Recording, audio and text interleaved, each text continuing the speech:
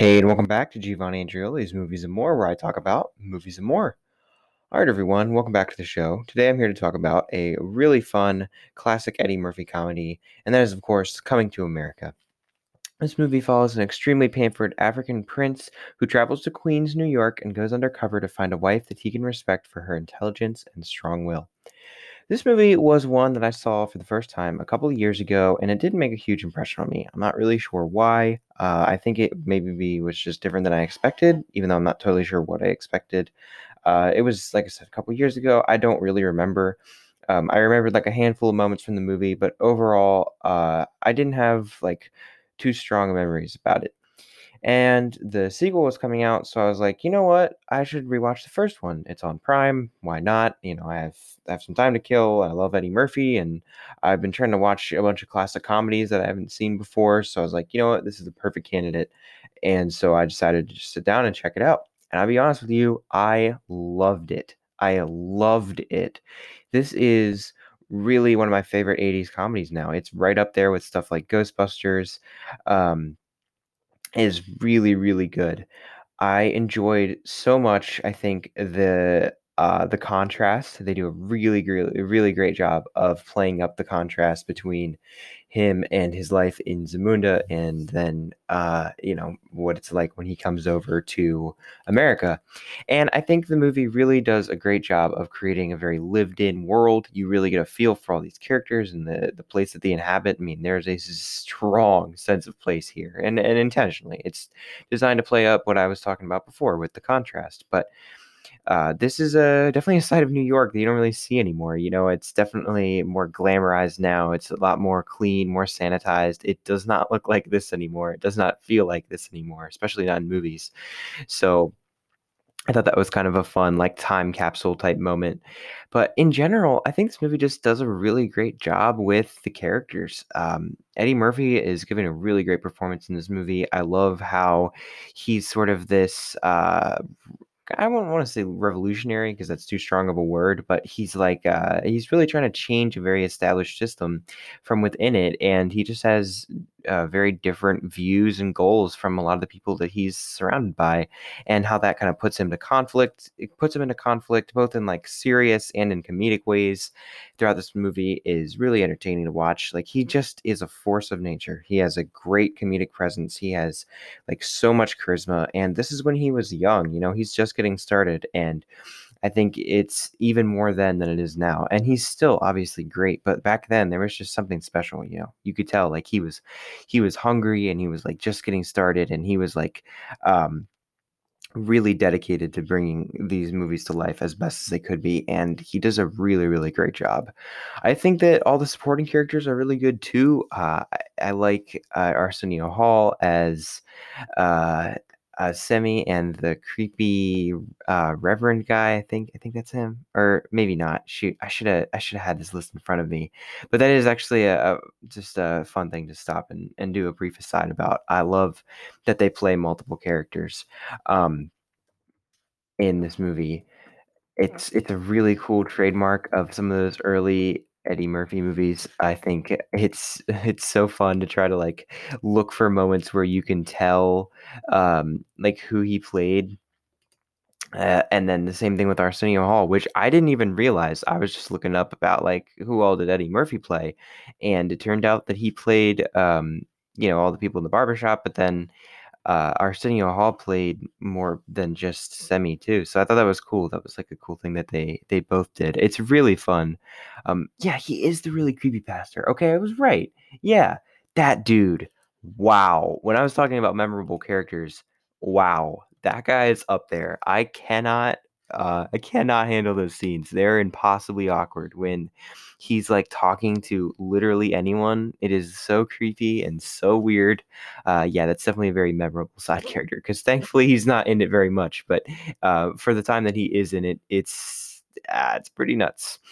Um, but yeah, anyway, that is cool. That's a fun thing to try to look for, and it's like a fun trivia thing that if you can spot all the people that they play, it's fun. Yeah, getting back to like the main story though.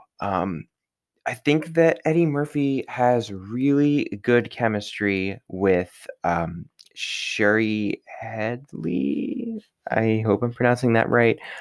She is the love interest in this movie, and I like that the movie really goes out of its way to show you that what he wants is someone who he can respect and someone who respects him for who he is, and not his wealth or his status, his class, whatever. He wants someone to truly appreciate him, and that's his whole goal throughout this movie. That's why he intentionally grounds himself. He intentionally wants to be poor.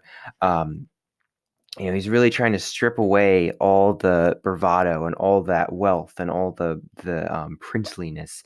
He's trying to be just a normal person, and I really think that that's one of the things that sets this movie apart, because there's a lot of 80s movies, and admittedly this movie to some degree, where they fall into that trap of like women are kind of just objects, or just like they're not really characters. They're just like almost in a sick way. I mean, like, this isn't um this probably wasn't the way that they were intended to be written, but it's almost a prize for the hero to win. And in this movie, I think that it was very ahead of its time in terms of the fact that their love story is actually well written and well developed. You can tell that they sort of have a thing for each other right off the bat, even though she doesn't really want to admit it, and she's sort of in this committed relationship with this other guy, that he, only because of the money, and it's not something that she really wants to do. So she's sort of in a situation that's similar to Eddie Murphy's situation, but just in a slightly different way. And then the way that their relationship progresses is really nice, and they're really good together. Like, they play off of each other really well, and I like that they have real conversations. That what she appreciates about him is clear, and it's that she listens, and what he appreciates about her is clear, and it's that she likes him as a person, not just as a prince. So the way that that all plays out on screen is just really entertaining and heartwarming to watch. And by the time they finally get back together at the end, which I'll admit is a little bit rushed, I don't like think that should have been how it went down. I think that he should have just, I think they should have been able to resolve their conflict on the train rather than you think that they're not going to, and then just for it to be like, oh, surprise, the end, actually, it's fine. They're good now. It's like you never got to see her come to that realization, and you never got to see the whole process where the king was like, "Yo, I'll fly you out, and we'll do a surprise wedding." Like, that seems like something that you don't really want to skip over. So I think I could have done with a little bit of like shifting around the way all that wound down in the end. But everything that leads up to it, I think, is really, really good. And this is just really blew me away in terms of like actually how much it focuses on the characters and how entertaining it is to watch. I just really wasn't expecting it to be this good, or to like fire on all cylinders in quite the way it did. So if you haven't seen this, I would highly recommend it. It is on Prime right now, like I said, because the sequel is as well, which I would not recommend. I was planning to do like a double feature Eddie Murphy type deal, where I would do like Coming to America on Tuesday and then Coming to America on Thursday. That's not going to happen. I just tell you, we barely made it like 30 minutes in. I was sitting down to watch it with my parents, and it was awful. Like, it was really, really bad. Just the cringiest humor, just like flat, boring directing. It just has that look and feel that is in a lot of modern comedies, and I really don't even know how to describe it to you in words, which I know is not great for podcasting, but it's hard to articulate. That you just know it when you see it, and it's one of those type of movies. It's really disappointing because I really, really wanted to watch it, but definitely not worth it. I would not recommend that one. Like I said, I barely made it out of the first half hour. This one, however, definitely really good. I would highly recommend this one. This is a really great 80s comedy. It ages really well, too, which is surprising, but it does. And yeah, wow, Eddie Murphy, what a genius. I've been watching a lot of his movies recently. I want to keep that going because he's really good, and he's made a lot of really great movies I haven't seen yet. So I'm excited to watch them. But in the meantime, I would say definitely check this one out. It is well worth your time. All right. Before I get out of here, I want to say that I am grateful for amazing weather. Oh my gosh. all week. Great weather. This is a very frequent grateful for me on this podcast, but hey, sometimes it bears repeating. All right. Pennsylvania isn't always the best for weather, but when it's good for weather, it's great for weather.